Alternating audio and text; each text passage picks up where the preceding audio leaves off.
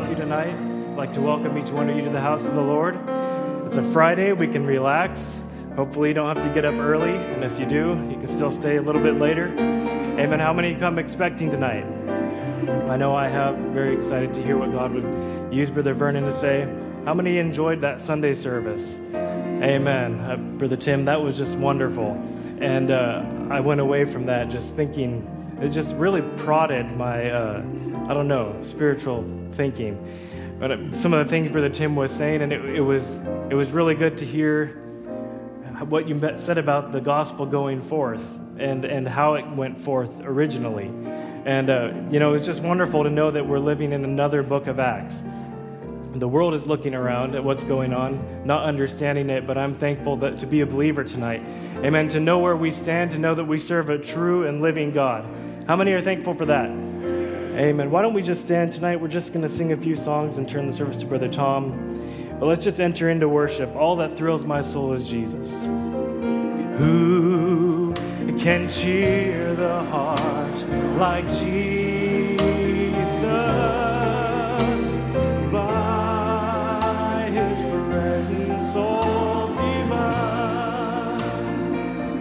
For he is true and tender, pure and precious.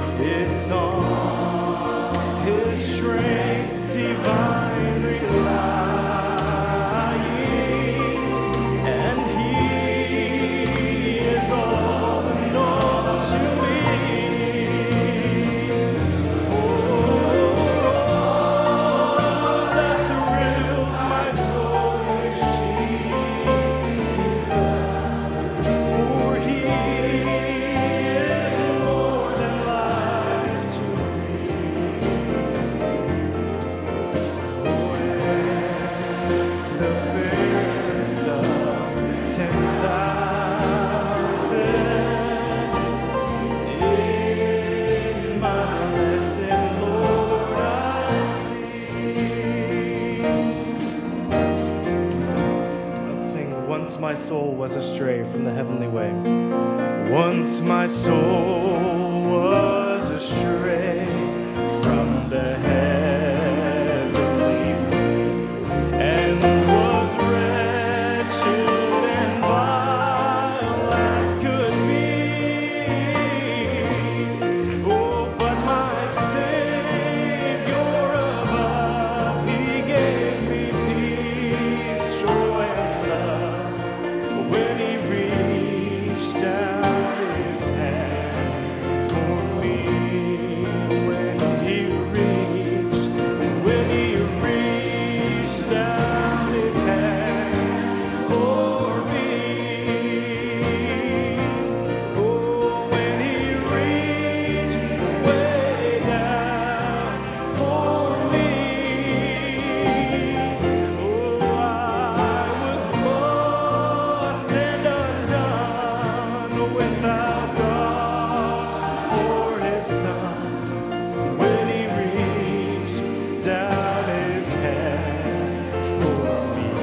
I was near you. Oh, and I was near in despair when he came to me there, and he told me that I could be free, and then he lifted my feet, gave me glory complete when he reached down his hand for me. Oh, when he reached down his hand for me. Oh, and when he reached way down for me, and I was lost and undone without God or his Son, when he reached out his hand. Since the Lord gave me peace, oh, and since the Lord gave me peace, heavenly joys never cease. And Lord, I give all my life unto thee. Guide my feet and hold my hand, and with thee I stand. Oh, you reach down your hand for me. Oh, and when he reached down his hand for me, when he reached way down for me,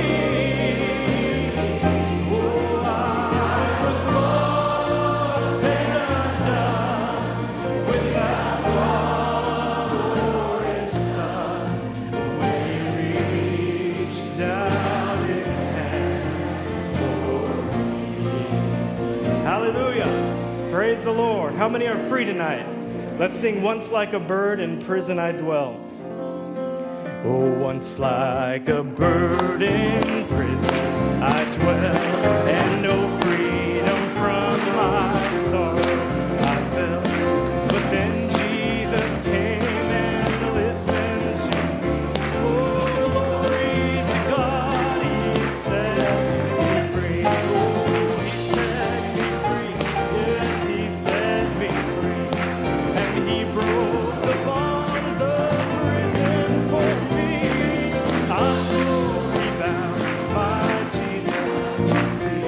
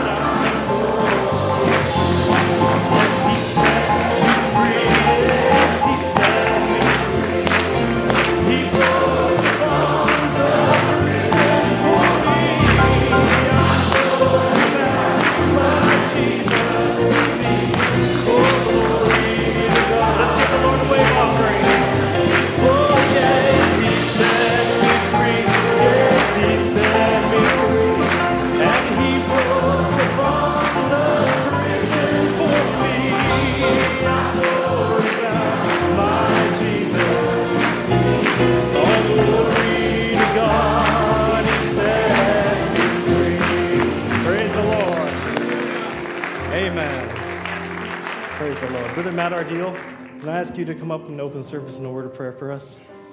Thank you. Let's just sing that chorus one more time. He set me free. Oh, he set me free, yes, he set me free, and he broke the bonds of prison for me, and I'm glory bound, my Jesus to see. Oh, glory to God, he set me free. Amen. If you've got a need on your heart tonight, why don't you just make it known to the Lord with an uplifted hand. Brother Mac.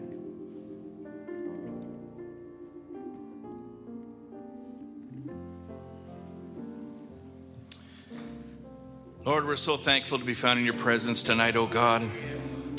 Father, we love to sing the praises, Lord, of your holy name. We can say glory to God, Father, for you set us free, Lord. Father, it wasn't us seeking you, but you sought us out, Father. You knew where we were at, oh God. You knew what we needed, Lord. And you knew the right word that would strike a seed, and you knew we'd respond to you, oh God. So we're thanking you tonight, Father, for your wonderful mercy, Lord, that are new every morning, oh God. Lord, that we could wake up every day and know, Father, that you are leading our footsteps, Lord. Father, we want to come tonight with thanks within our hearts. Lord, on our lips, oh God. We've come to hear your word, Father. We've come to worship you. Lord, have your way tonight, we pray, in our midst, oh God. Lord, break the fetters, oh God. Lord, heal the sick, Lord. May faith rise tonight in your people, I pray, oh God, to claim each and every need, Father, that is on each heart, I pray, oh God. We ask that you anoint your servant this evening, Lord. He's traveled many miles, Father. I pray you'll strengthen him, Lord. Give him clarity of thought and, Lord, the right word that we would need for tonight, oh God, we pray. We thank you now. We want to give you thanks in Jesus' name. Amen.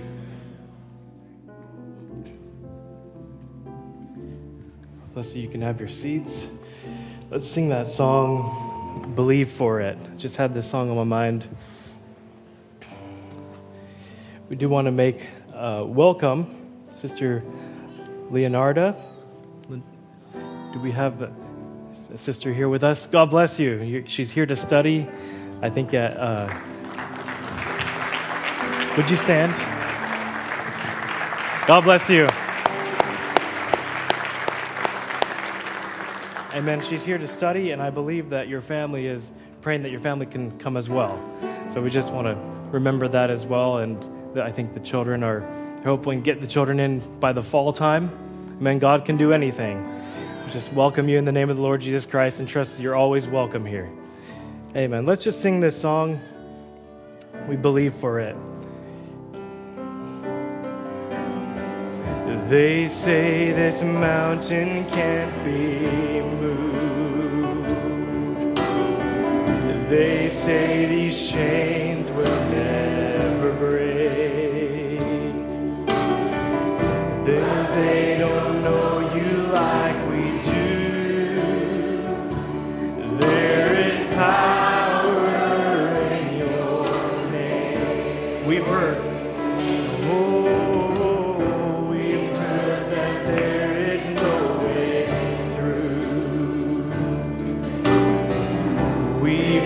The tide will never change.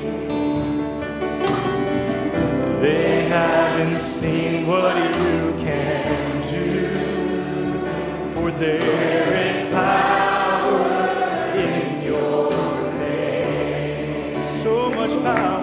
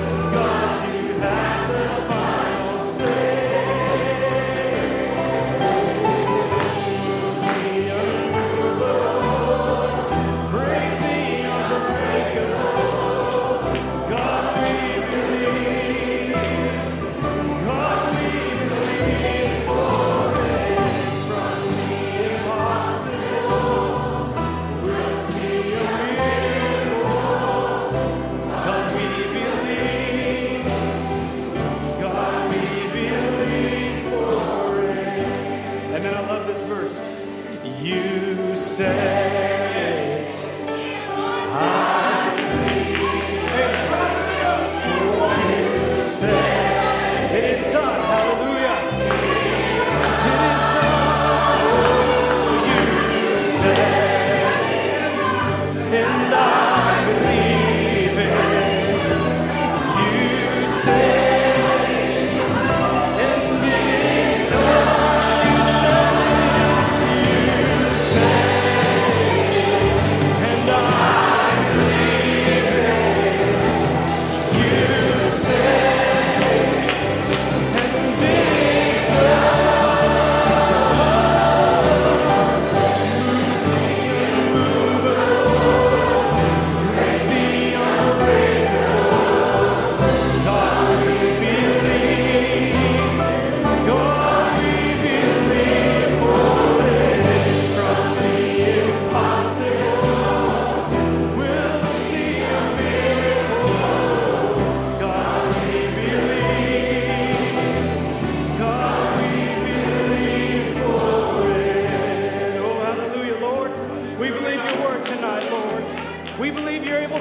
Lord, in such a special way and meet every need that's in your presence, Lord.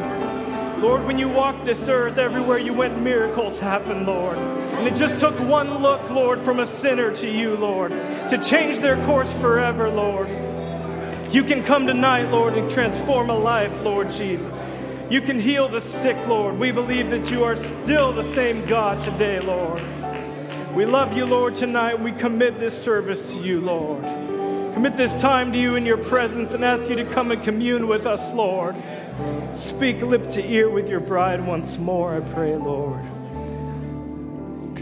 Oh, my God is awesome, and he can move the mountains. Keep me in the valley, hide me from the rain. My God is awesome, he heals me when I'm broken, gives strength where I've been weakened. Pray for me, my God is awesome. You are awesome. My God is awesome.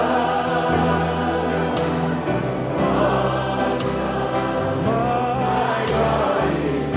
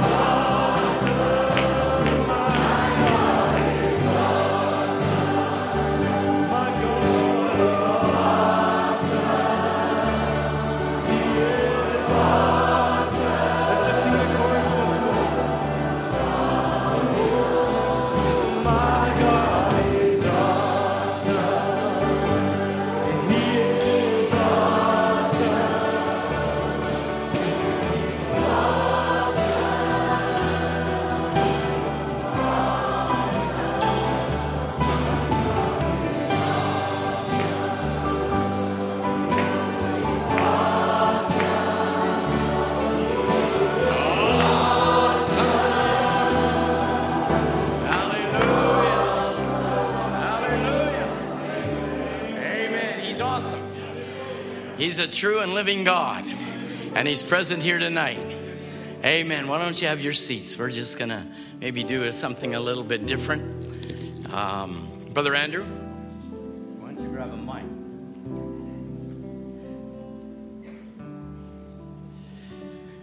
The song we sang before, awesome. Because he is indeed awesome. He can do it. He can do it. I do not know exactly what the Lord's going to do this weekend. But I believe the Lord's going to do something this weekend. I believe it with all my heart. The song before, Ryan? Yeah. Brother Friesen, would you please stand? Sister Ruth Friesen, or Sister Ruth, his wife. They are here with Brother Vernon and Sister Irene. I want you to look at two miracles here. So we just don't sing what we believe. We live what we believe. Brother EBA, I want you to know God healed our brother Friesen from third stage cancer from in the side of his ear to his brain. God took it from him.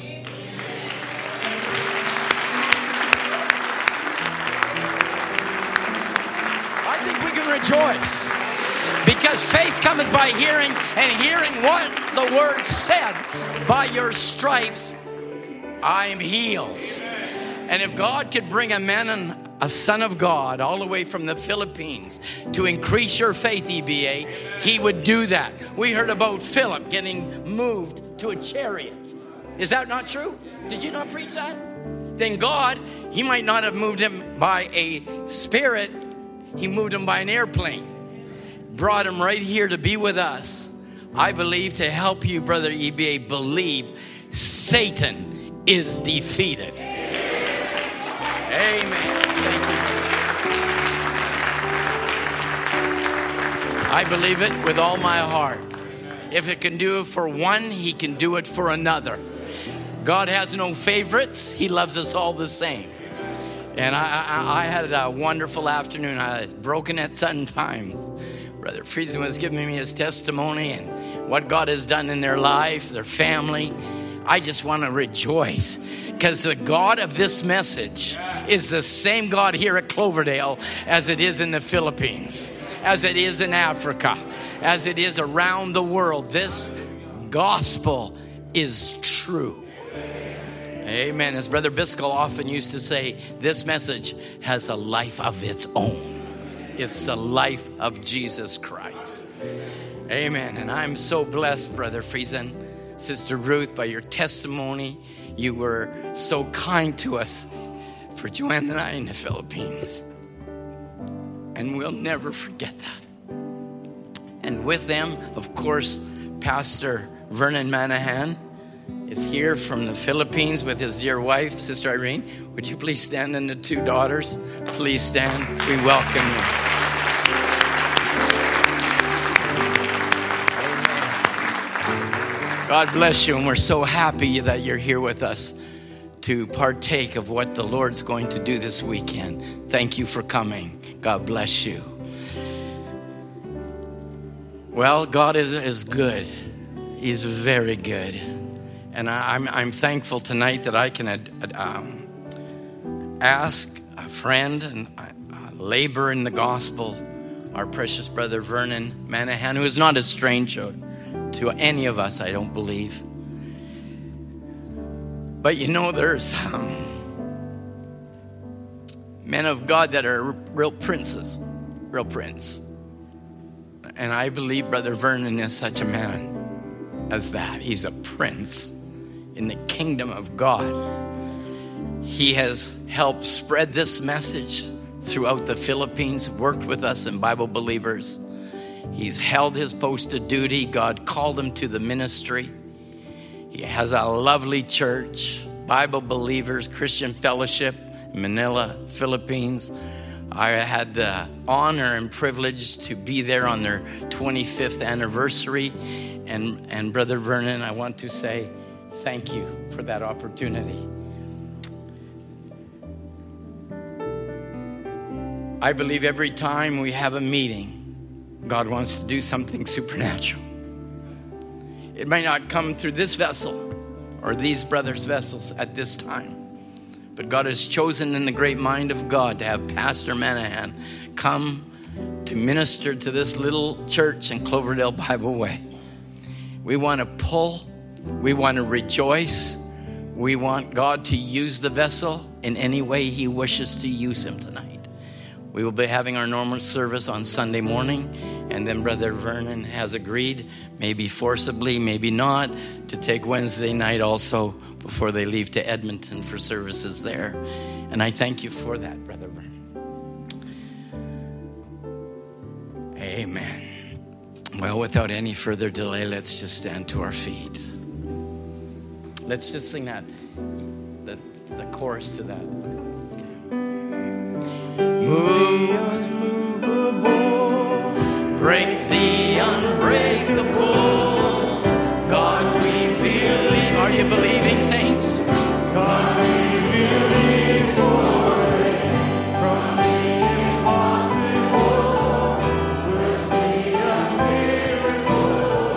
God, we believe. God, we believe for it. He said it. You said it. Is that your confession? I believe it. Oh, you said it. I believe God. Glory. You said it.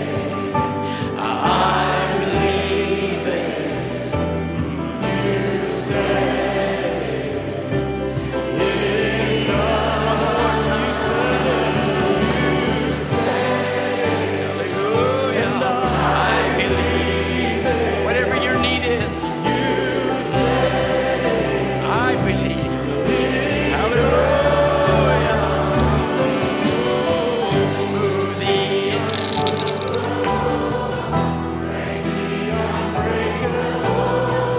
God, we believe.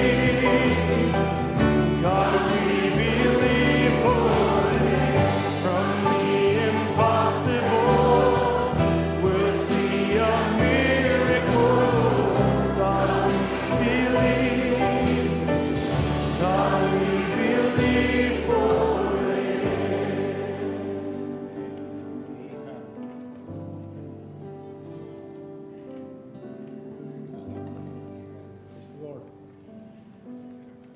Good evening, saints, and you may be seated for a while. I'd just like to give a little greetings from our church in the Philippines, and I would like to thank the Lord, first of all, for having us to be here once again.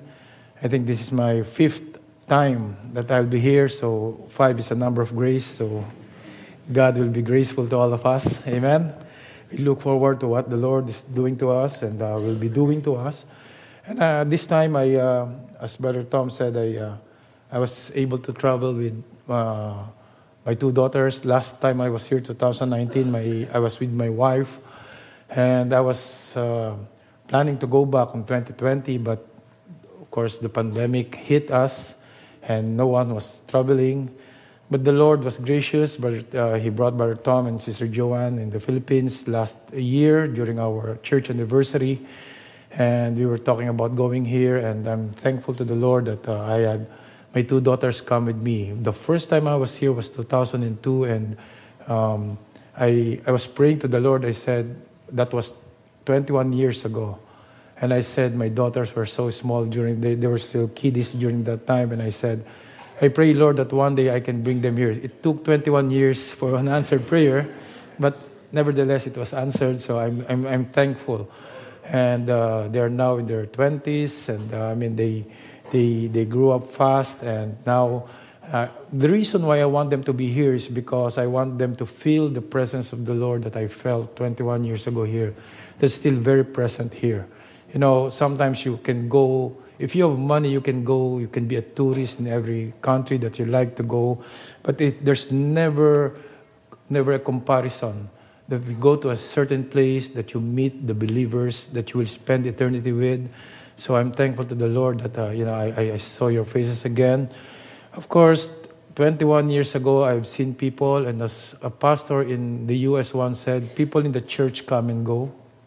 Sometimes you will see them, sometimes you will not see them. And sometimes some of the people have passed away, gone home to the Lord. But, the Lord is gracious. We will have a grand reunion when the time comes. Amen? And some of you people here have also gone to the Philippines, and we thank the Lord for that. And I'm happy also that not only my wife and my 2 daughters, but a couple from our church, Brother Friesen has been a great testimony. I'm bringing him to the mission works that I'm doing in different parts of the country, in different parts of Asia, because I want his testimony to be heard by other people, to be an encouragement, because it was supernatural. Any healing that happens is supernatural, I believe. See, and we testify not what happened to us, but what God did to us. Amen. So it is a privilege, it's an honor for me to have Brother Friesen and his wife together with us. Now, as Brother Tom mentioned, I don't consider myself a stranger here, because I've worked with Bible believers for 10 years. In my earlier years, I consider it as my tour of duty with Cloverdale Bibleway. And as I look back, of course, I always say that it's been one of my great honor and privilege to be part of the ministry that Brother Ed Biscal had, because I was able to get the inspiration, of spreading the message. I put a mission, like a mission vision in the office in the Philippines before. I took it from one of the Faith Challenge report, where Brother Ed said his mission or his desire is to give this liberating message, to spread it out, and so that those that are ordained to eternal life may receive it. And I believe that has been done, continuously being done. And as I was hearing the mission report of Brother Tim last Sunday, it just makes me, not excited, because when you're getting old, you do not get excited because you're settled already, right? But when I was hearing his mission report, I said the move of the Lord is continuing, looking for the last predestinated seed, and not only looking for the last predestinated, but the Lord is already establishing all the believers all over the world now. Because I believe that, as the end time evangelism message said, that we need stone mason to shape the confessions. That means we have to be matured, not just message believers, but matured message believers. So we are getting older. I'm getting older. The prophet said we get weaker, but we get wiser. Amen. So I am wiser now than 21 years ago. So I would not preach very, very long. Because I know if you're a wise preacher, you don't preach very long. You don't want to tire the people. But I have something in my heart that I would like to share to the congregation, and hopefully the Lord will help us. And I believe that, we always say in the pulpit that there's the people, they have their expectation, they will meet. I cannot meet your expectation, but there's one who can meet our expectation tonight. Amen. And that's the Lord Jesus Christ. So can I invite you to stand, and I will just read a portion of the word. And thank you for the musicians. God bless you all. And I bring greetings from our church in the Philippines. And I think it's 4 a.m. right there in the Philippines, so nobody's watching us right now. So, but they will watch eventually. Amen.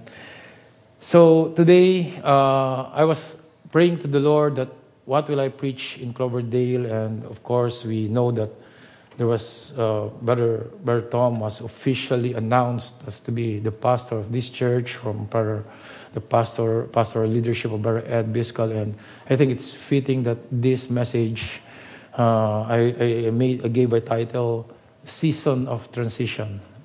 This is a season of transition. I will not be talking about the transition of this church, but I will be talking about the transition of our spiritual life. Amen. So let's open our Bibles in the book of Deuteronomy, chapter 8. We'll be reading the first 2 verses.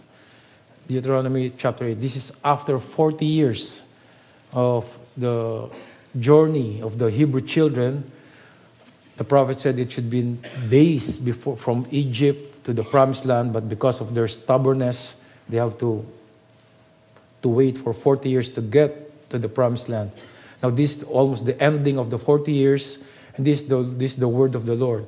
It says here in verse 1, all the commandments which I command thee this day shall ye observe to do, that ye may live and multiply and go in and possess the land which the Lord sware unto your fathers. And thou shalt remember the way which the Lord thy God led thee those 40 years in the wilderness. There are three things: to humble thee, to prove thee, to know what was in thine heart, whether thou wouldest keep his commandments or no. And in the book of Ecclesiastes chapter 3, verse 1, we'll just be reading one verse.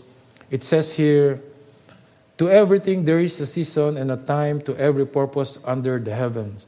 That means God does not do things randomly. Everything that he does, he has a clear, very clear purpose. We may not understand it, but God knows what he's doing. Amen. And I'm glad that he knows what he's doing. Amen. So there is a season for everything, a time for every purpose under the heaven. So let's all bow our heads and let's pray. Heavenly Father, we come before you today with humble hearts, asking for your grace and for your mercy, that you may anoint each one of us today to take the message, to receive our individual portion for this night. I believe, Lord, that the message that you have inspired to my heart is the message that the people needs to hear at this specific time, because you are a God that works in both ends.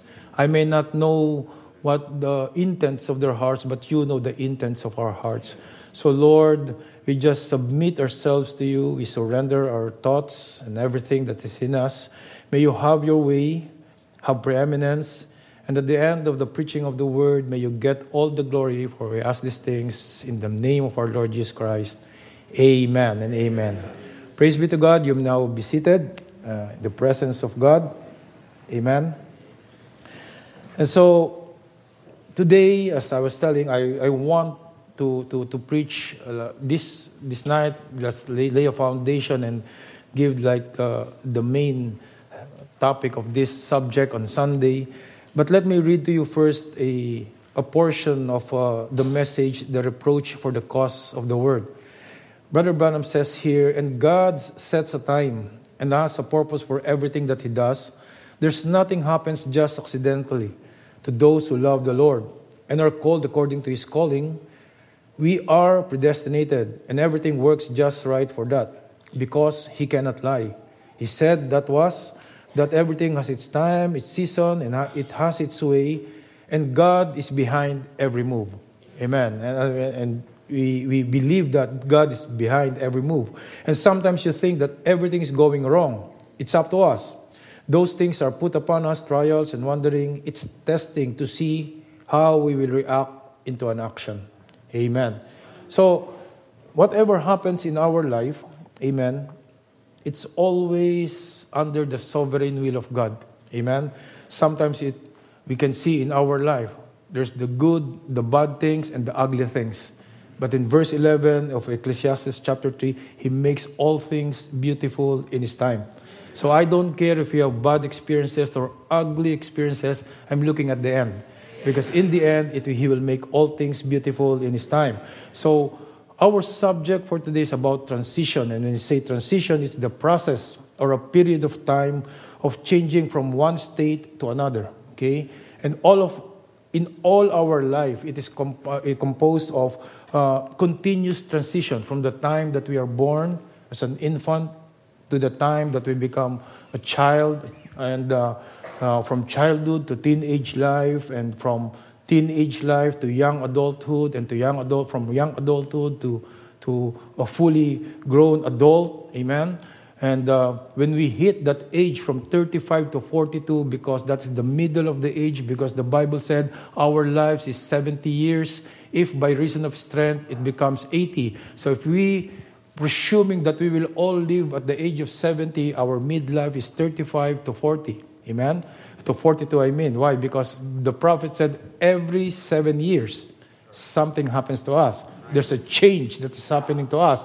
And I was reading a scientific, like a research. They said that these doctors said that Every 7 years, there's our old cells die and the new cells come in. So every 7 years in our life, from birth until the age that we are in now, we are totally new creation by scientific explanation. And here's a grade 7 prophet explaining to us that every 7 years, there's a change. Amen. I believe the science and I believe the prophet also, and it coincides. No, there's no contradiction. And so that is the young adult. But and that's why we hear the name, the term midlife crisis, because at this point in time you transition, right? You transition to what you were, to what you need to be, and then Brother Branham always mentioned about the time of life, right?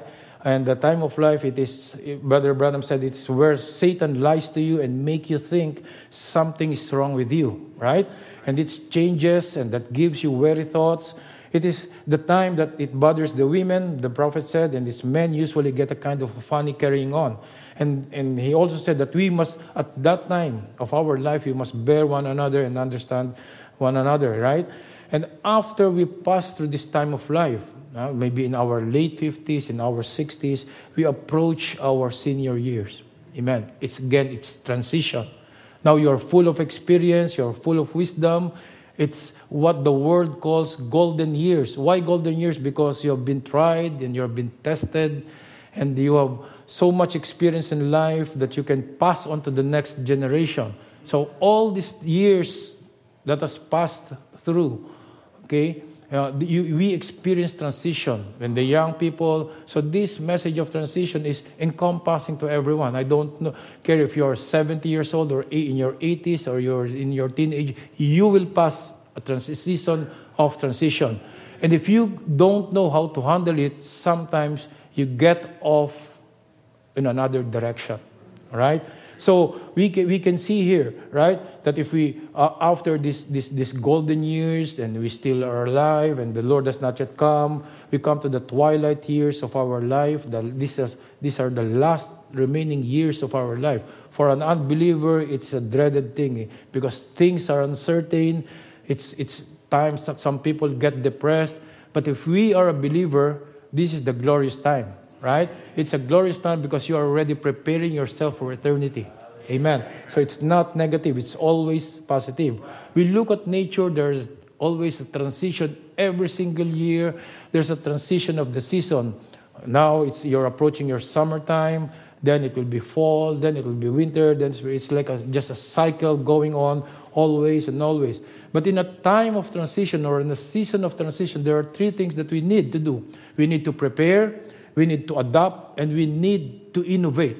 Now, can you imagine, I was talking with Brother Tom yesterday, if we are still listening to the message in a reel-to-reel tape. We did not adapt, we did not innovate, and it will be hard for us. We have to move with technology and use technology for the glory of God.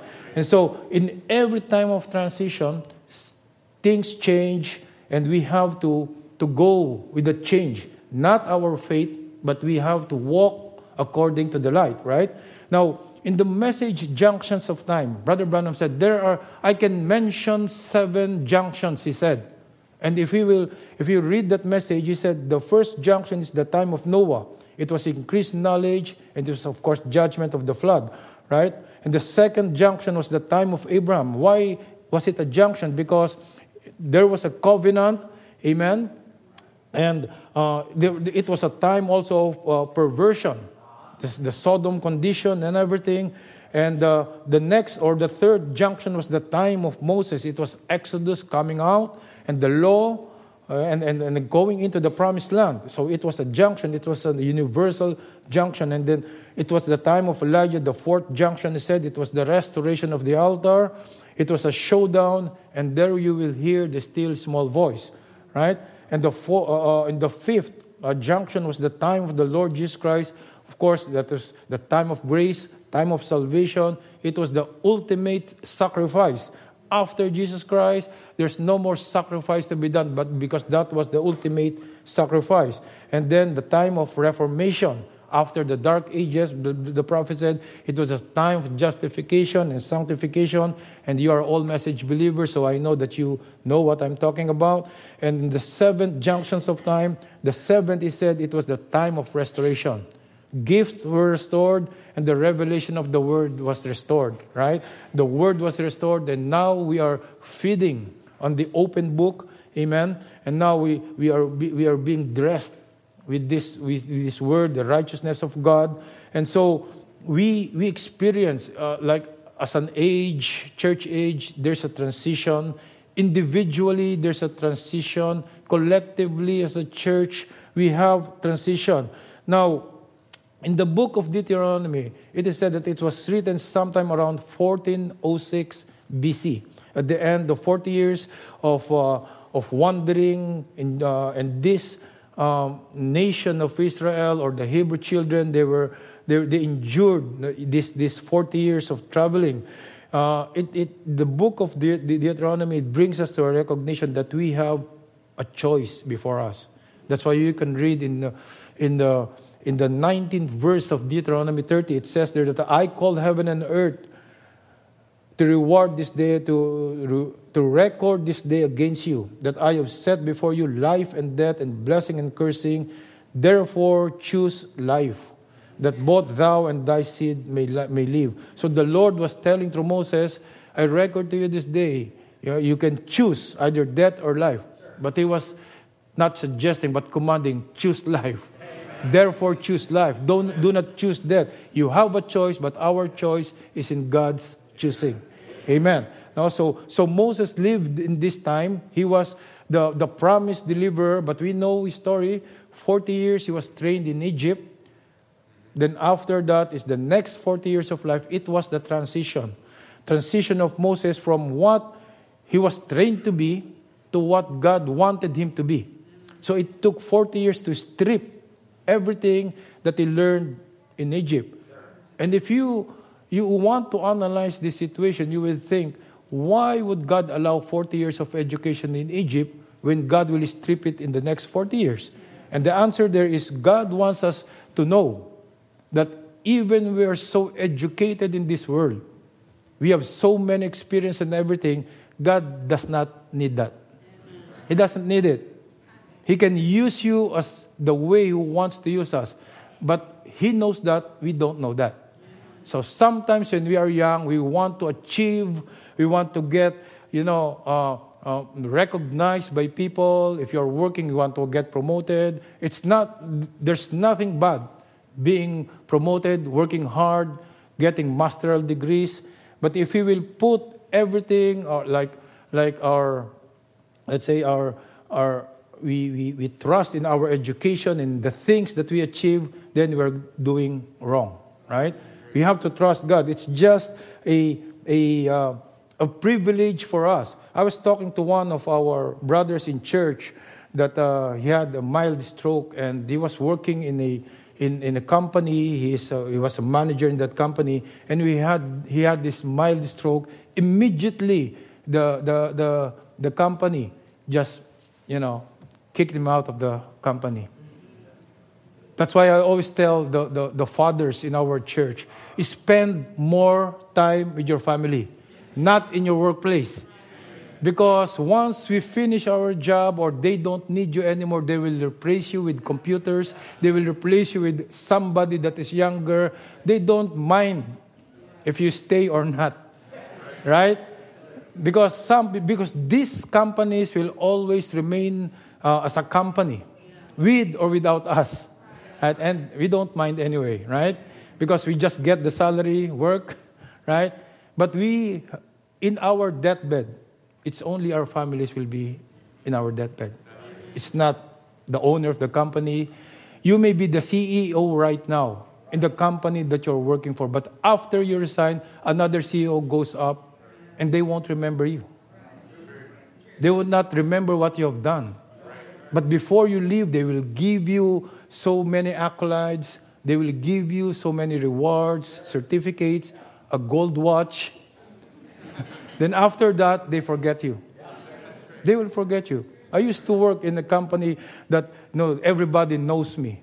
But after a while, you can go there and you can leave without anybody noticing you because you are not important. And that taught me that I am not important. I'm nothing, right? Without the grace of God, even in the ministry, you can go to missions around the world by the grace of God. Because of my association with Cloverdale Bible, I was invited in different countries. And, sometimes you think you are popular. But as you grow older, you realize it's just a privilege. Because those people that you met in your journey in life, they will forget you. Some may remember you. Some, or maybe few, or maybe one. But not all. Not all. And sometimes I always say that, you are happy to see the people, but, when we get old, we have a loss of memory. No matter what you gave them and everything, they will forget you. But it's not important. We have a God that remembers everything that we do. And that's what we are working for, right? Amen. So we can see here, right? In the life of Moses, he was 80 years old when he got commissioned by God. Okay? He served for the next 40 years of his life after the transition period. And during the transition period, the Lord was stripping everything that Moses has learned from Egypt. And by the time he's being commissioned in the book of Exodus chapter 3, I believe, he said, I'm not able to speak anymore. I'm not qualified anymore. And when he said that to the Lord said, now I can use you. Before, he was full of himself. But when he felt that he was already nothing, and then God said, I can use you. And sometimes we say, we are too old to be used by God. That is when God will use you more. That is when God can use you when you cannot speak that much anymore. And you cannot write that much anymore. You cannot speak so well anymore. Why? Because it's now God working in you and not you working, right? So, every single position that we have, I believe, is a preparation of the next position that the Lord will give us. We cannot despise our beginnings or our maybe humble beginnings because until we are here, God wants to do something further in our life. Amen? And if you will not see that, we will think that the Lord is over. As long as we are alive, the Lord is not yet over with us. I always say in our church, God is not finished with you until He's finished with you.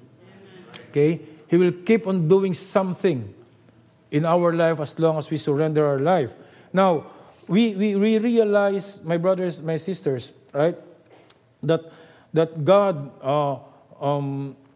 when God was speaking to Moses, He said, it was a time, this is from the message Moses, that the children of Israel got away from God and got away from His precepts and so forth, and He had gotten into trouble, and were down in Egypt, in the Egyptian bondage, and there comes a great need.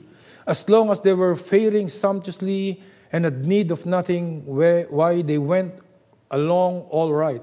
But when God's prophetic time come to pass, it's about God's prophetic time. When God's prophetic time come to pass, after He promised Abraham that his seed would sojourn in a strange land for 400 years, He would bring them out by strong hand. Then when the hour of time of the promise drew nigh, then rose up a Pharaoh who didn't know Joseph. Now, God is always looking in His timeline, not in our timeline. Sometimes He answers our prayers after many, many years because He is looking in our timeline. In the time of transition, He's doing something in us. Let me read some more quotes. In the messages, wonders to perform. And if you just notice how it could have happened in another time, how God, in His great, wise providence, how that He moves every cog just to hit at the right time. So more than 400 years of bondage. It would seem so long, but God was moving right on time. Right? Now, and that gives us faith sometimes. When we think, oh, everything's all topsy-turvy and there's no way out, don't think that God is making it work just exactly according to His time program. Now, individually, we want something from the Lord. And sometimes it's always we are living in the age of instant gratification. We want everything fast. Fast. All is automatic. We don't want to be in the waiting line. Unfortunately, on our way here, I was in a long waiting line. Our flight was canceled for 12 hours. Then it was resumed after 12 hours. And we have to wait for our luggage for more than an hour. So I said, the Lord is making my preaching reality. He wanted me to wait and wait and wait. And every time we wait, the first reaction that we get, we become irritated. And when you become irritated, you lose your temper. And when you lose your temper, you start reacting the wrong way. Right? And when you start reacting the wrong way, you start hurting people. Either by your words, your actions, or just by your face. Right? So, you see, that is the problem. But God wants us to learn how to wait. Right? In the message, Why Are We Not a Denomination? He said, don't let nobody tell you that any kind of a move in the world can ever interfere with God's great cog. She's moving right on it. It was planned back there in the beginning or even before the beginning. There ain't a devil or enough devils that can interfere with this program.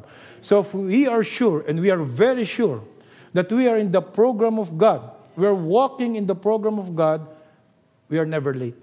Amen. God is always on time.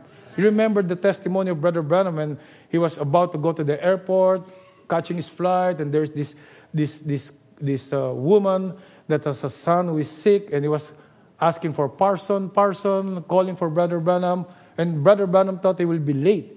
But because he had to heed to the call of the woman, pray for the son who had a syphilis, I think the disease was, and when he get to the airport, he found out that the flight was delayed.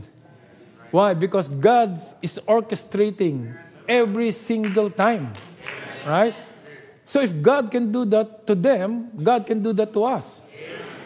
You may be waiting for something or praying for something and waiting for the answer, but God will always be on time. Right? When Sister Ruth, the wife of Brother Friesen, after Brother Friesen had the cancer, she was also diagnosed with a big lump, right, in the stomach, and the doctors said to her, it's already malignant because it was not taken out, and of course she was crying. The elders went to the hospital, we prayed for her, and of course if the doctors will tell you that it's malignant and you will be counting days before the Lord takes you home, you will not be in a good condition. But the Lord made a miracle right at the time. Amen. That the doctor was saying that, and their salt went out, and they said it was, what they call that, benign, not cancerous. Was the doctor lying when he said that it was malignant? It was not, he was not lying. But there's a God that we serve that can turn the impossible to a possible. Yeah? So we see how the Lord moves. It's beyond beyond our comprehension. We cannot put the Lord in a box and just give him time to do it. No, that's the problem of human being. In the message, the deity of Christ, he said, God is in no hurry. It is us who gets in a hurry all the time. We want fast. We don't want slow, right? Just give God just a little bit of time and you'll see the old prophetic wheels, the cogs, run right up into the picture, right? So we just have to trust God by all these things. And when the cogs of God prophetic moves in our life, then things starts to happen. Okay? As I said, collectively as a bride or the body of Christ, we are walking in God's vision. But individually, we are fulfilling the purpose of God in our life. Now, going back to our opening text, there are three things that will happen that is happening during the time of, or in the season of transition. It says there that first, it is to humble us, right? So I will take this, I'll bring this to our personal address, right? Season of transition is allowed by God. So He can humble us.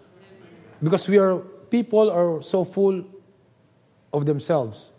As people, we want to do something for ourselves. We want to accomplish things. We want to even to make a name for ourselves. In the book of Genesis, chapter 11, verse 4, during the Tower of Babel, the time of Nimrod, the Bible said, and they said, go to, let us build a city and a tower whose top may reach into the heavens, and let us make us a name. Three things that they want to do. Lest we be scattered abroad upon the face of the whole earth. Why is it that this is wrong? Because the Lord said, go forth and multiply. They will have to be together. There was one language. But they don't want to follow the word of God. City is like types our accomplishment in life today. People want to have accomplishment. They want to build a tower. Towers in the Old Testament is a place of refuge, of safety. They want to be secured in their own ways. Right? If you go to a big company, they will hire security professionals and, secure everything, information security, physical security. Why would they pay millions to secure? Because they want to be secured away from God. Right? Our true security is the Lord. But people want to have their accomplishment. They want to make a name for themselves. The name means reputation. Right. See? It's always, I would say, a normal thing when in a time of transition, leaders will say, this is my legacy. I want to leave a legacy. But when we leave a legacy to the company that we work, or to the family that we belong, or to the church that we belong, it's still about yourself. Because you want people to remember your name. It's not what you accomplish, but you want your name to be on the wall, right? Because the people who want, there's nothing wrong with leaving a legacy, but if that is our motive and objective in accomplishing things, I think something is off somewhere.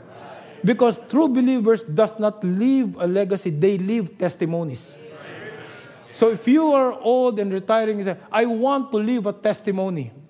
I want to leave a testimony to my children. I want to leave a testimony to the congregation that I am a pastor of. I want to leave a testimony to the people I meet in my life. Because if it's legacy, it's about yourself and yourself alone. But if you leave a testimony, it is about what God did in your life. So testimony is better than legacy. So remove legacy in your vocabulary and replace it with living a testimony. That's why the prophet preached a whole message, time-tested memorials. It's about living a testimony that will encourage the next generation. So it's not about us, it's about God. Our individual life, He must, as the Bible said, He must increase and we must decrease. At the end of my ministry, I don't want people to remember my name, my preaching. I want them to see Christ in me. Amen. And I believe that that's also your desire. So as I grow older, I want people to see Christ in me, not me in me. Because some people want to see me in me. Right? It's about themselves. So we want Christ to be magnified in our life. Now, it is about humility. God wants to humble us. Right? So in the message, Perfect Strength, here's what the prophet said. Instead of Christians humbling themselves and emptying themselves to find more of the room of God, they try to build themselves up in a homemade knowledge or technical school knowledge or something that drives them farther away from God than they was when they started. That's what I'm thinking about, these artificial altar calls. Now, Brother Branham had altar calls. Altar calls are good.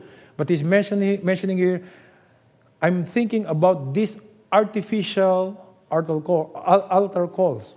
You bring him in, and the next time it's 10 times harder to get him back again. But let him sit and listen until God does something for him. And then let him come and confess it and rise, calling upon the name of the Lord, and that's right. Because in a big, let's say, for example, a camp meeting, and there will be altar calls, and it's good. People get saved. But what will be the situation, let's say, a year after? Did they grow? Were they established with the word? So altar call is just the beginning. Sometimes we go, the service was good. It's because of the altar calls. And it is good. But if it's an artificial altar call, it will never transform. As a preacher, and I believe all the preachers here share with these thoughts. As a preacher, my gauge that I have preached what God wanted me to preach is if I can see transformed lives. Transformed lives. And sometimes when lives are being transformed, there's no much noise. It's silent. You just see them living the life. Not, Brother Vernon, why was blessed by your preaching? And you ask the title, they don't even know. See? Because people are so kind. They will give you accolades. They will give you words of encouragement. But once you see a transformed life, then you know that you have done your part. Because you see people being transformed in their lives. And sometimes you don't have to read to hear something from them, but just to see them living what you have preached, it's already an indication that they were listening to your preaching. Now, so God gives us humbling experience. Sometimes we are so stubborn that we don't want to humble ourselves, so God will give us humbling experience, right? And what are these humbling experiences? For example, failure in your school, failure to finish your college because you didn't do well in school, maybe failure in your career, you did not get promoted, you believe that you're so good in doing something, maybe a failure in business. These are all humbling experiences, and we should embrace it. Not because we want to fail, but we want to learn, right? And sometimes problems in relationship, husband and wife, parents and children, siblings fighting one another, members of the church, it is a humbling experience, right? If we say that this church is the best church, then watch for something to happen wrong. Why? Because God doesn't want to share the glory. Amen? So, God allows this humbling experience. Sometimes it's challenges in the ministry. I remember Brother Lonnie Jenkins before, when he was in the Philippines way back in 95. He said, or 1996, he told me, I was not even a preacher during that time. And Brother Lonnie Jenkins told me, when you become a preacher, you will realize. And I was asking, why was he saying that I will become a preacher? I was not even a preacher during that time. He said, you preach on a Sunday, people are blessed. The next Sunday, people are not blessed.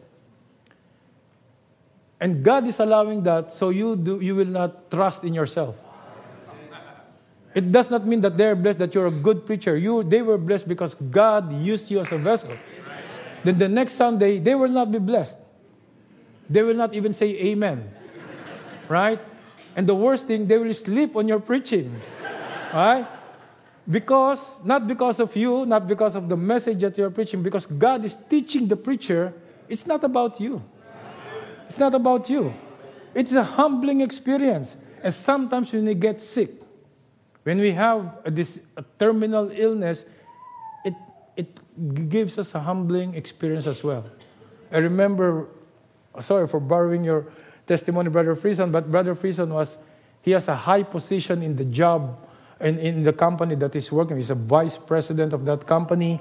And of course, living a worldly life and trusting all his savings and everything. But, sometimes when the Lord instructs you, it really hurts, right? And so he realized that everything that he has accomplished, everything that he realized, because Sister Ruth, his wife, was the first to be in the message. So Sister Ruth, the wife, sharing to the husband, it's almost mission impossible, right? And when the Lord turned the tide, it was Brother Friesen who went to the church by himself, right? He had this desire to go to the church. And, of course, the rest was history. And, God knows God knows how to put us in a corner that you cannot fight back. You will lose all your resources and everything just to humble you and to realize that when you cannot look in your left, look on your right, look around, you'll just look up. Amen. That's the reason why hospitals are all white in walls. Because if you lie down and you look, everything is white, you realize that you have nothing. You have nothing. That's the psychology of a white collar in a hospital. But now they're changing. They make it light blue and everything. But originally, a hospital is all white. Nurses all wear white. Doctors wear white. Because if all you see is white, that means nothing. Nothing.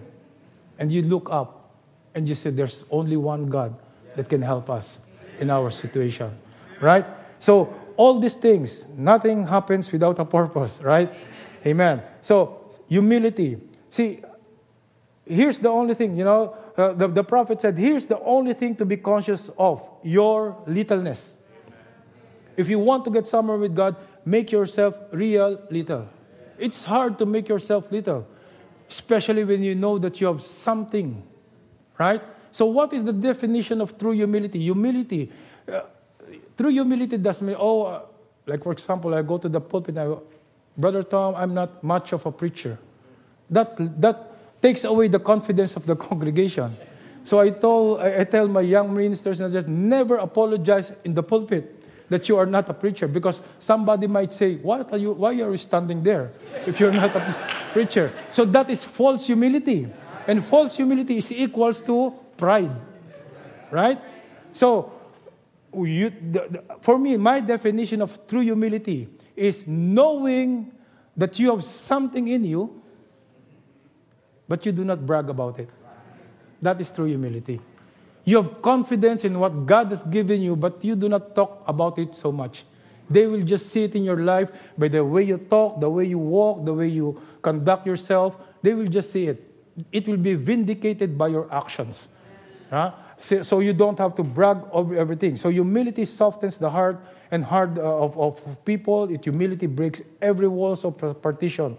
So the Lord knows, amen, to push us in a corner until we cannot retreat anymore, and you start kneeling before the Lord. So sometimes God allows these things to happen. He even allows us to make wrong decisions in our life. You know why? Because with the wrong decisions, there's a corresponding wrong consequence in your life, and it humbles us down. So if you make a wrong decision, don't fret. Be thankful to the Lord that God allowed us to make wrong decisions. So out of 10, maybe I can make 8 wrong decisions. I'm thankful for the 8. Very thankful for the 2 right decisions. Right? Amen. So because we want to be too humble, God knows how to humble ourselves. Let me read another quote in he said, be humble, by humbling ourselves to His death, reckoning ourselves nothing, then the Holy Ghost comes in and lifts us up, and we don't trust in ourselves because we can do nothing, but we can do all things, right? And the prophet always mentions about human ability. We need to master the thought of human ability. As long as you have this human ability, we cannot master it to get rid of it. We will always be thinking of ourselves. So God allows season of transition to humble us. So if God is humbling us, let's be thankful. Humbling experience is always hurting us. Always. It's not a good thing to be humble. Yeah? But we need it. The second is to prove us. Now, let me read you a quote here. To humble us, to prove us. Of course, this is for the Hebrew children, but we are the spiritual Israel.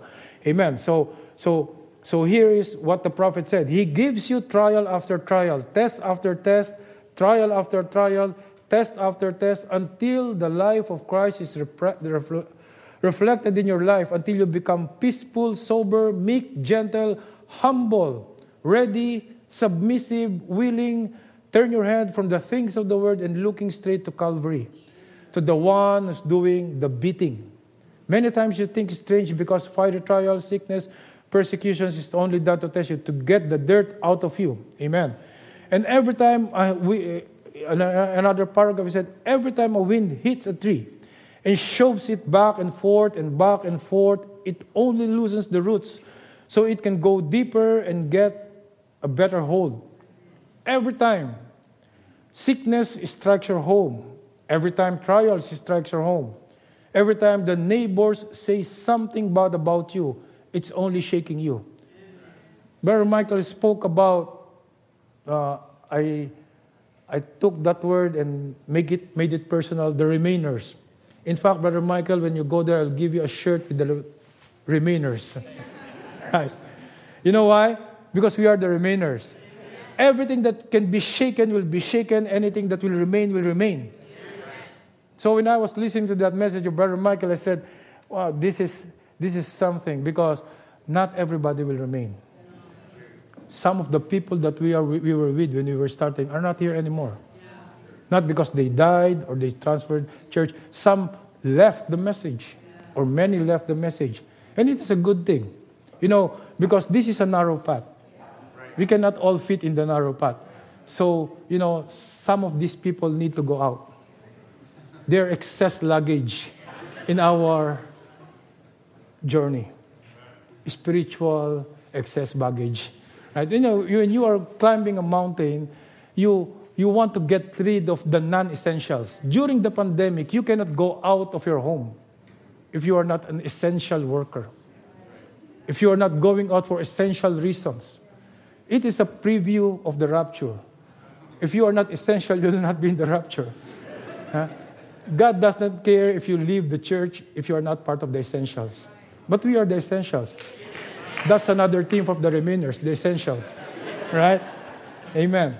So, we see that we need to know, to understand what is essential in our life.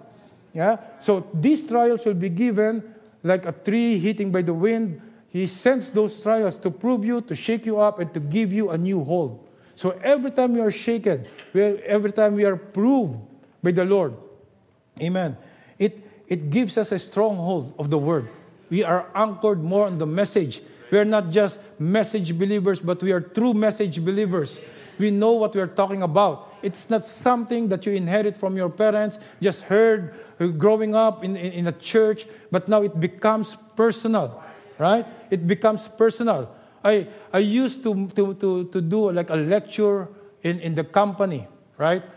In a company, I was invited to speak, and I was talking about how people should be good stewards of the blessings of God. Of course, it is a secular job. It's not a preaching, but I use some, nuggets from the Word of God and from the message.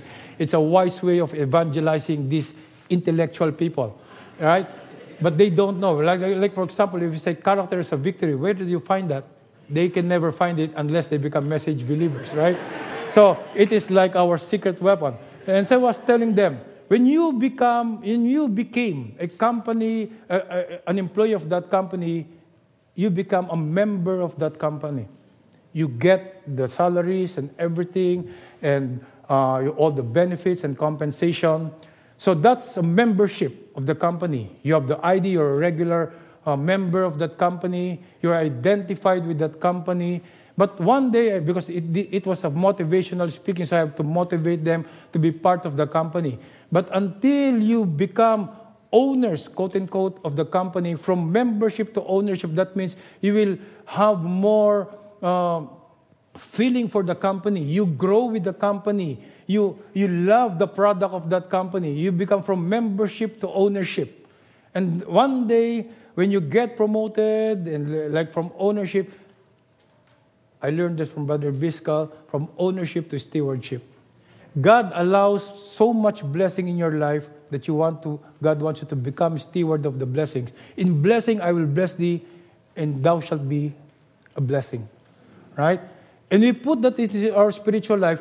Sometimes when we get baptized, we become members of the church. So that's just membership. But until you realize the depth of the message that was given to us in these last days, you will just be a member of a message church.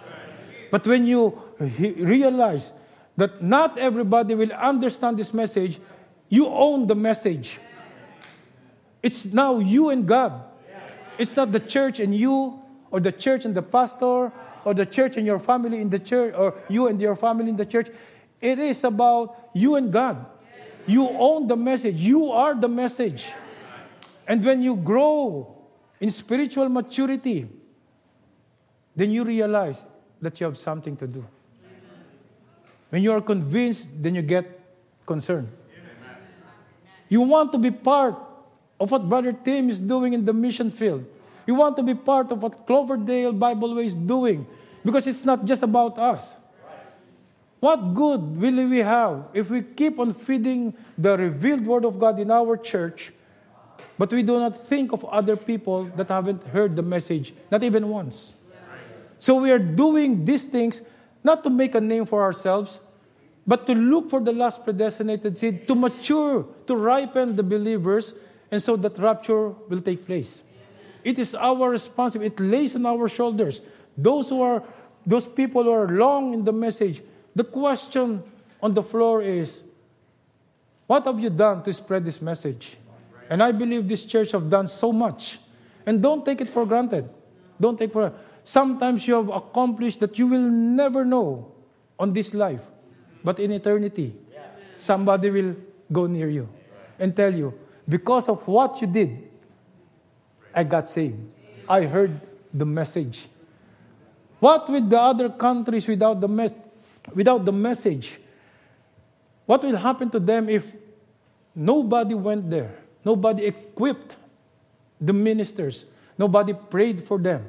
Nobody really had the heart desire to do it. Maybe we'll just be all Canadian. You will just be all Canadians here. No other nationality. But because of the vision of the, I would say, first generation ministers, this message was spread throughout the world. Amen? And it's continuously spreading. And not only spreading, but this time we are in the ripening season. We are ripening those who have accepted the message. And sometimes when I look at the congregation when I stream, and I said, I pray and I hope that the members of this church will see the significance of why the Lord put them in this church. A missions-oriented church that does not just, attend church every Sunday, every Wednesday, and go on their own ways. But you all have something to do. And you have been doing that for years and years and years. That's our reasonable service to the Lord. Right? And now, so God wants to prove us. God wants to prove you and me. Now, we have to endure. They that endure to the end shall be saved, according to the Bible. Now, endurance does not mean that you will have to stand all the affliction, the persecution, and troubles of life. It simply means you continue to do what is right. Amen. Or the right things, despite of the circumstances surrounding you. Amen. That is true endurance. Amen. Because sometimes when you say endurance, okay, I will endure the afflictions. Nobody can endure afflictions. Nobody can endure persecutions unless the Lord is with us. Nobody can endure the troubles of life. Some people just leave the message because they cannot endure the demand of the message, right? The life, the standards of the message.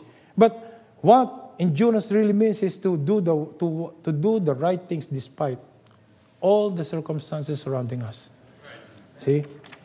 When a church is growing until it reaches peak, and this is happening worldwide, when it reaches peak,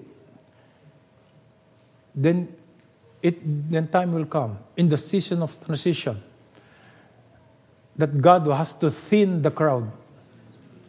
Those who are just hanging around, and you will see that the church is getting small in members. But that's not a negative thing, because God knows how to thin the crowd. He wants to get rid of the things that are not essential in the church. When I say things, that means people, right? And when I'm not getting personal, but I want to tell you that as we near the rapture, people that will remain are those that are truly message believers. Amen.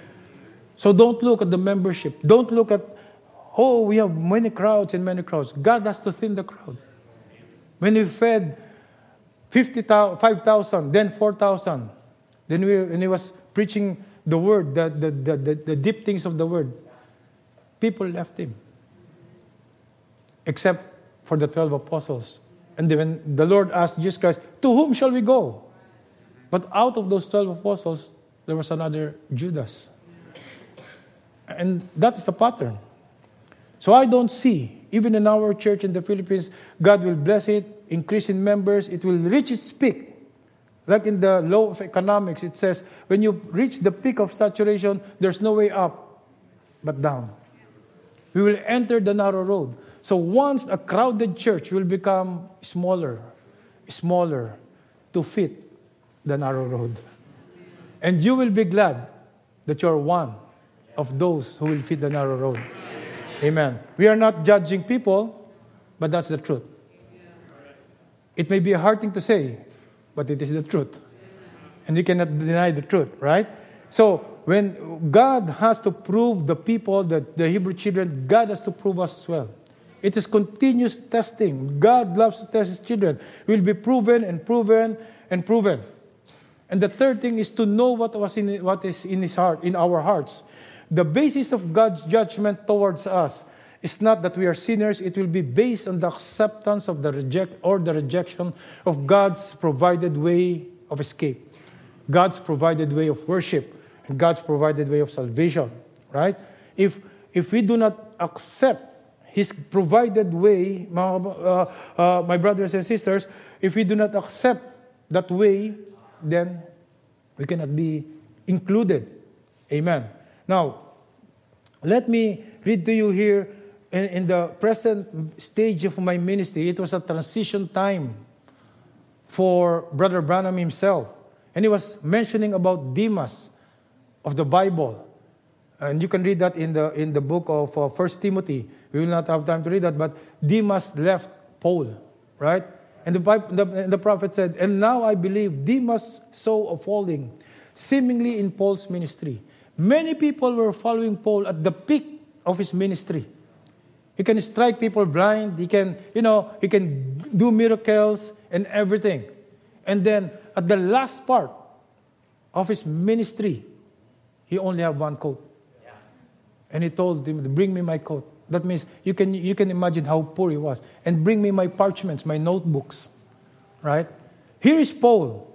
All that is important to him is his preaching notes, right? And a little coat because maybe it's cold in the prison. And here's Demas. He was with Paul. Wherever goes Paul, he was part of the ministry of Paul, the great apostle Paul. And Brother Branham said, Demas, I believe he did not go back to the bar rooms. He did not go go back to the worldly things. But he remained a religious man, a religious leader in his time. He was well-educated, rich. But his definition of a good ministry is that you have money, you have big crowds, you have a big outreach, big programs. And here is Paul, ending his ministry. He said, I've run my race, I've kept my faith, I've finished my course. That means in the eyes of God, he has done what he is supposed to do. No matter what the perception of other people are. So here is Demas. He saw a failing seemingly in Paul's ministry. I think that he thought the old fellow was washed up. This is a carnal mentality. And you will say, oh, my pastor, he used to be a great pastor. Now he's washed up. He used to be invited in many conventions. But now no one is inviting him. My answer to that is, so what? If you don't invite me, so what? I don't care. Because I am working for the Lord. I'm not working for the people. I'm not working for a name or a reputation. I'm working, my divine audience is God. During the pandemic, Brother Tom, I was preaching in an empty chairs. And it's hard to preach in empty chairs. And I know you're preaching, shouting here and doing that. And no one was saying amen. Even the cameraman is asleep. Yeah. It's so boring to preach in an empty chair. But you see, you have to do that. And what motivated me to preach in an empty chair? Because I read a part in a Christian literature, your audience is God. When you preach. So I preach for the glory of God. it's hard. It's hard to preach on a camera. Unless you're a newscaster, you can do that. But if not, it's hard. You are shouting and you don't even know if somebody's listening to you. But you have to do that because behind that camera, somebody will be listening to that message. See? So when you start, your ministry start dwindling down. I would say dwindling down not because you're washed up, but because you have already done your ministry in life. Right? And the Lord will reward us for whatever we have done in His kingdom. But people will see you as a washed-up person. He said, now he thought that the people that would pluck their eyes and to give to Paul. And Brother Branham said, and Demas to a man that was of high standing, high caliber, cultured, educated, a rich man that had many changes of clothes. He said, that guy was something wrong with him. Before he has lots of coats. Now it's only one coat, right? That had so many friends that would pluck their eyes, and yet was so poor he had one coat. Something was wrong with Paul. If that is the way you perceive ministry, then it's a wrong perception. Ministry is not about ourselves. How many cars we can drive, how many coats we can wear, how many invitations we can get. I can be a pastor of 3 people and remain a pastor of 3 people for the rest of my life. If that is what God called me to do. See? And we just have to know what God called us to do. Right? And if we try to be somebody else that God does not call us to do, then we will fail.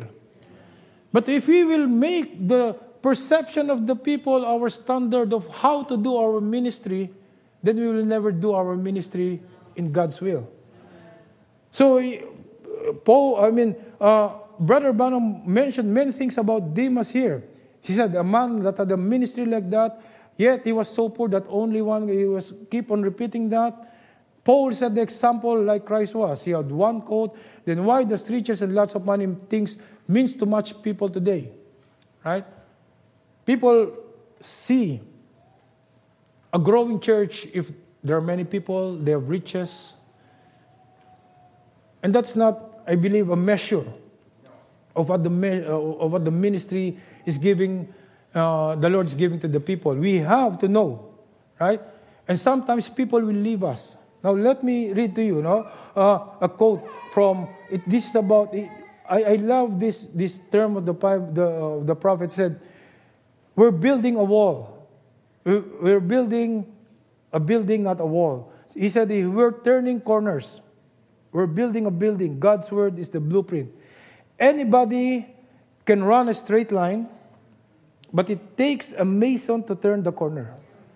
It takes the power of God to do that. It takes an anointed one from heaven to be sent down to do that. And in the prophet's age, the word of the Lord comes through the prophets, and they're turned down the corner, turn to those corners." Now he was referring to that turn of the age, from the first church age, second church age, until the seventh church age.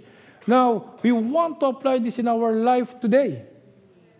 This church, the bride body of Christ, not only this church, but the church universal, all the messages, we will turn a corner. And the prophet said, there's where trouble comes in. Not everybody can follow you when you turn the corner. Not everybody.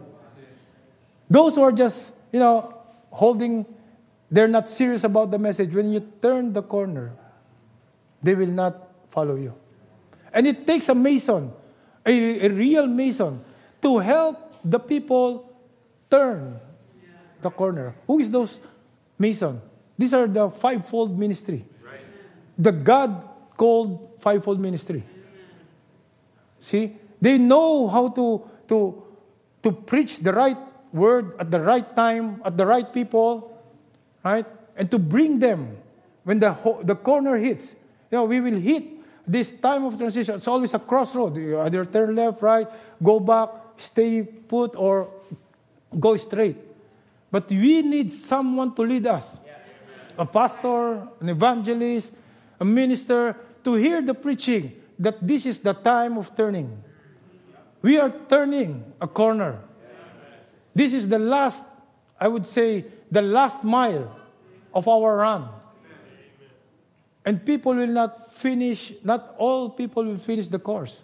Some will stay behind. Some will still go straight. But we know, and you know, we will know when it's time to turn the corner. Because God will anoint people, ministers, to tell us it's about time to turn the corner. And we are turning a corner. And if we don't realize that, we will continue to do what we are doing. It's like it becomes a ritual. It becomes like just going to church every Sunday, every Wednesday, hearing the message and go back there. No. We are maturing. We are ripening. One day, as in the time of the first Exodus, we will lose everything, our passion for work, our desire for this world. Even in the mission field or in the ministry, we will start saying, we have done what we have done. Them churches, the prophet said, will be closed. And we had the preview of that during the pandemic. The government can do such things. When I was reading those quotes many years ago, I said, how can they do that? For example, in the Philippines, or even here in Canada, or even in the U.S., in a democratic country, we have a Bill of Rights. Article 3, Chapter 23 says that we have the freedom of religion. So how can they stop our church in the Philippines? There's no way they can stop our church in the Philippines, because I will show them the Philippine Constitution. I will show any policeman that will stop our church, our Bill of Rights. But during the pandemic, because of a simple flu that they called COVID, right? Everything was stopped. They didn't use our faith. They just simply used because of health. Just of health. And even those policemen in our country, the soldiers and the policemen that have these checkpoints and everything, they don't even know what COVID is. When I go to the checkpoint, because pastors are allowed to go out, and you cannot go. I will say, define COVID. And they will say, okay, you pass. Because they don't even understand it. But they're just implementing rules like robots that they don't understand.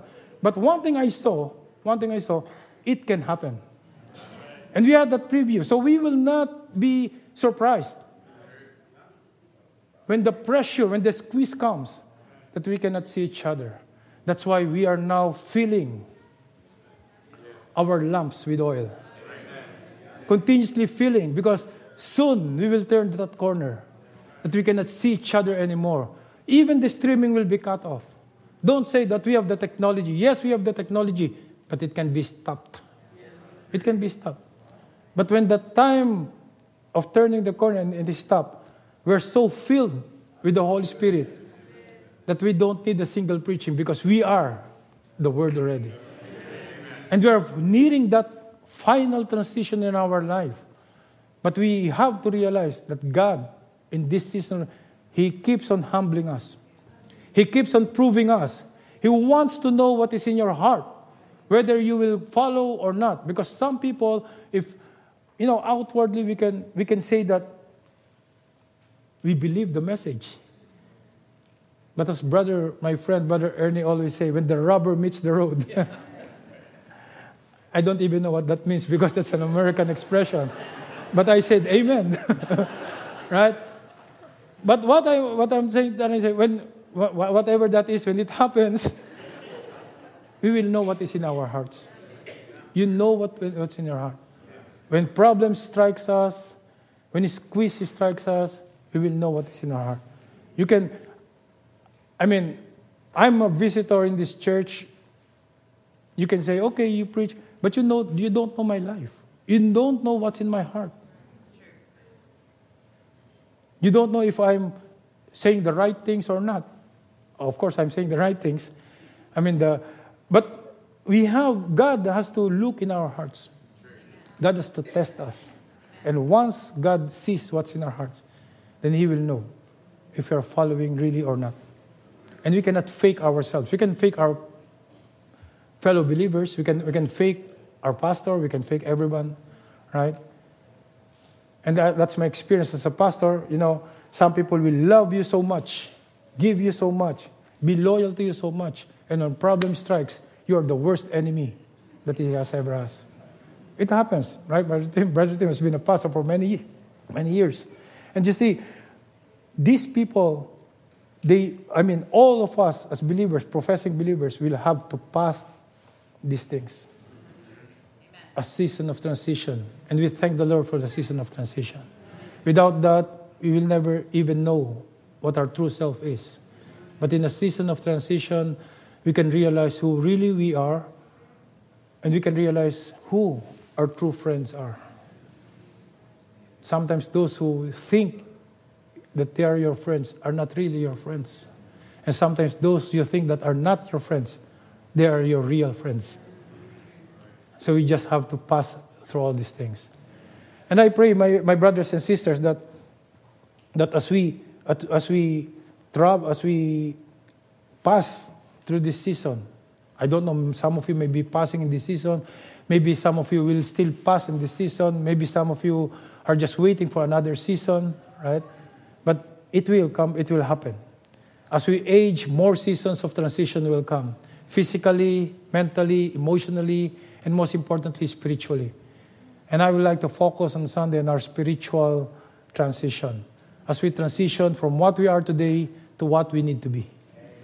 Because it is important. Otherwise, we will be left behind. We will not realize that what we are supposed to say, to act, to walk, to talk. Because it is in that transition that we learn what God wants us to do. And when we do what God wants us to do, then we will expedite the coming of the Lord. Because we will be waiting. It's not actually us waiting for the Lord. It's God waiting for us. We are so stubborn, so slow, so lazy, right? But when we reach that point, that when we realize that it's God waiting for us, then we will start moving the right move, talking the right talk, walking the right walk, and God will be pleased to all of us. Amen. So, again, I will not keep this very long. This is just a foundation of what I want to say on Sunday. And I'm glad to be with you again. And I hope that you have gained something from this night. Amen. Can I invite you to bow our heads and let's pray before I turn it over back to Brother Tom. Gracious Heavenly Father, we thank you, Lord, that you allowed this season of transition in our lives. Some are passing through a transition in their life, maybe in their families, in their jobs. But all of us certainly are passing in a spiritual transition. As a body of Christ, we will transition to what you want us to be, O God. May you give us, help us see the principles behind transitions, and may we apply it to our lives faithfully, that you may be pleased and we will be pleasing to your sight, O God. Help us not to live in the standards of the people or the perception of the people, but how you see us and how you want us to be. Father God, I commit to you this whole weekend for the believers, and may you continue to be with us until Sunday for the services, and may you bless all the people. In the name of the Lord Jesus Christ we pray. Amen and amen. God bless you all, and see you on Sunday. Amen.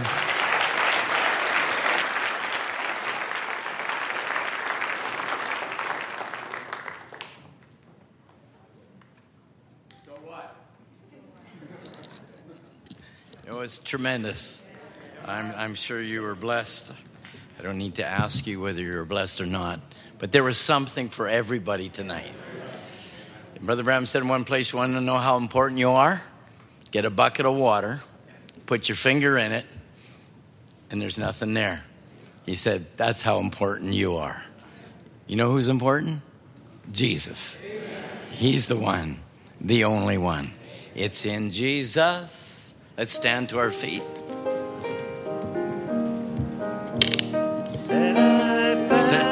I love that pardon. Said I found some strife that he said I found strength for my weakness. I found grace to cover all sin. It's in Jesus.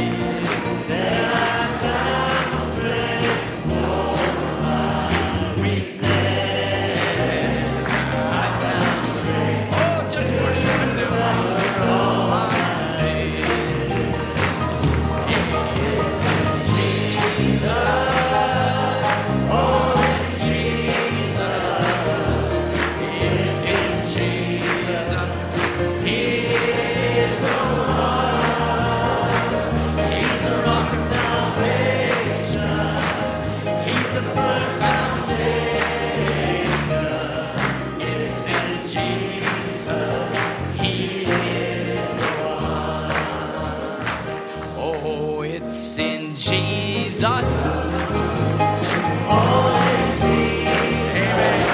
This unveiled Jesus. He is the one. Love and salvation. He's a firm foundation. It's in Jesus. He is the one. Hallelujah. I don't want to even say that I was humbled tonight, because that means I'm not humble. But can I say I was indeed humbled tonight? It was a marvelous, marvelous word. Beautiful. Laid out perfect. And each one of us can take certain segments of it and apply that word to our lives. And I always thank the Lord when I hear the word and maybe it just hits you right between the eyes. You say, that was for me. That one's for me. And I felt all night I was saying, that one's for me. That one's for me. I just want Jesus, Christ, the living word, to be living in me. Amen. What else is important? It's like I said to somebody not too long ago. I said, I could die of a heart attack right now. And I said, the first week they'll say, oh, Brother Tom's not here. Second week, they don't even talk about you. The third week, you're not even a memory. And maybe a year down the road, oh yeah, I remember that fellow. That's about as much as you mean. But if you can live for Christ, when your name comes up, it's Jesus. He lived for Jesus. And if we can magnify that in our lives, that's worth living. It's Jesus on the inside, working towards the outside, making a difference in my life. Oh, it's Jesus on the inside. Oh, I love him, saints. It's the Holy Ghost. The Holy Ghost on the inside, making a difference in my life. It's the Holy Ghost on the inside, working towards the outside, making a difference in my life. It's the Word on the inside, working toward the outside, making a difference in my life.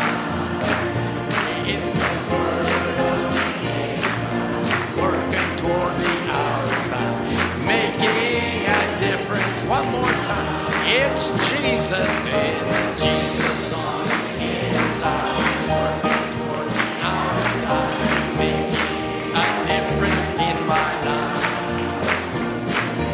Jesus on the inside, working toward the outside, making a difference in my life.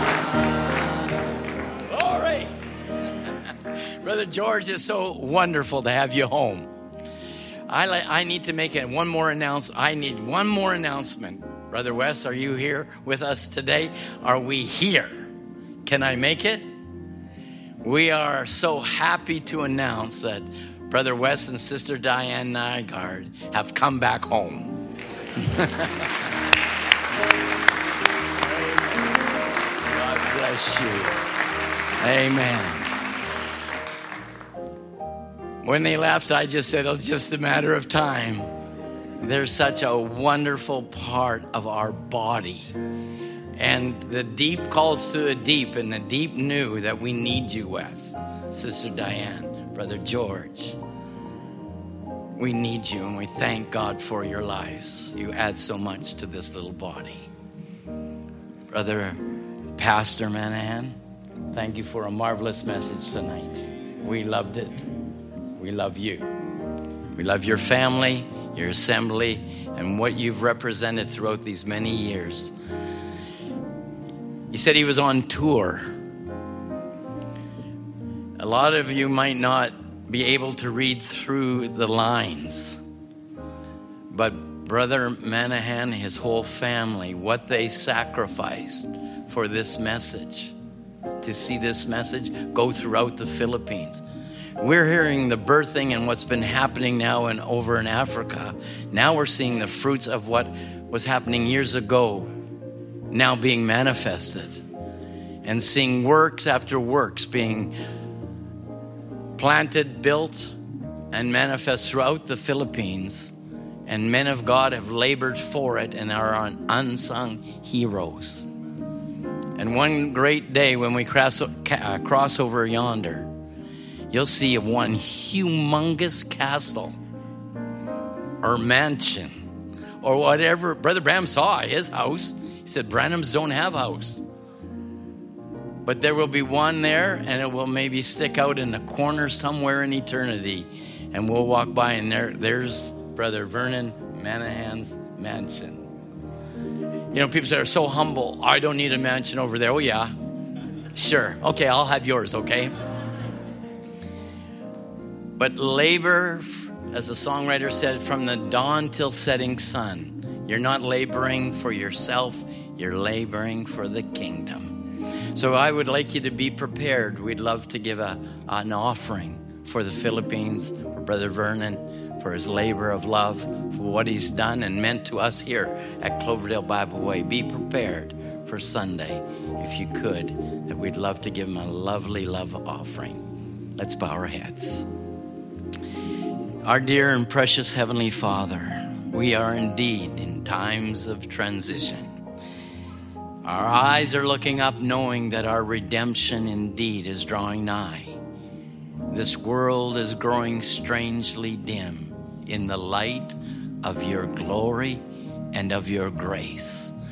We heard your word tonight, Lord, and it's nugget upon nugget, life upon life. We're thankful for men of God that you have shaped to speak a certain way that you can, Lord, deal with our hearts, and that we could walk in the beauty of Christ. So would you bless Pastor Manahan? Would you bless his family? Bless his church? Bless all the labors that he has labored in love these many years. Use him greatly, and that you would be magnified through his ministry. We thank you for him. In Jesus' name. Go with your people now. Amen. God bless you. Would you greet one another, especially our dear visitors that are here, and give them a warm welcome. And God be with you until we see you on Sunday morning at 10:30. You're dismissed in Jesus' name.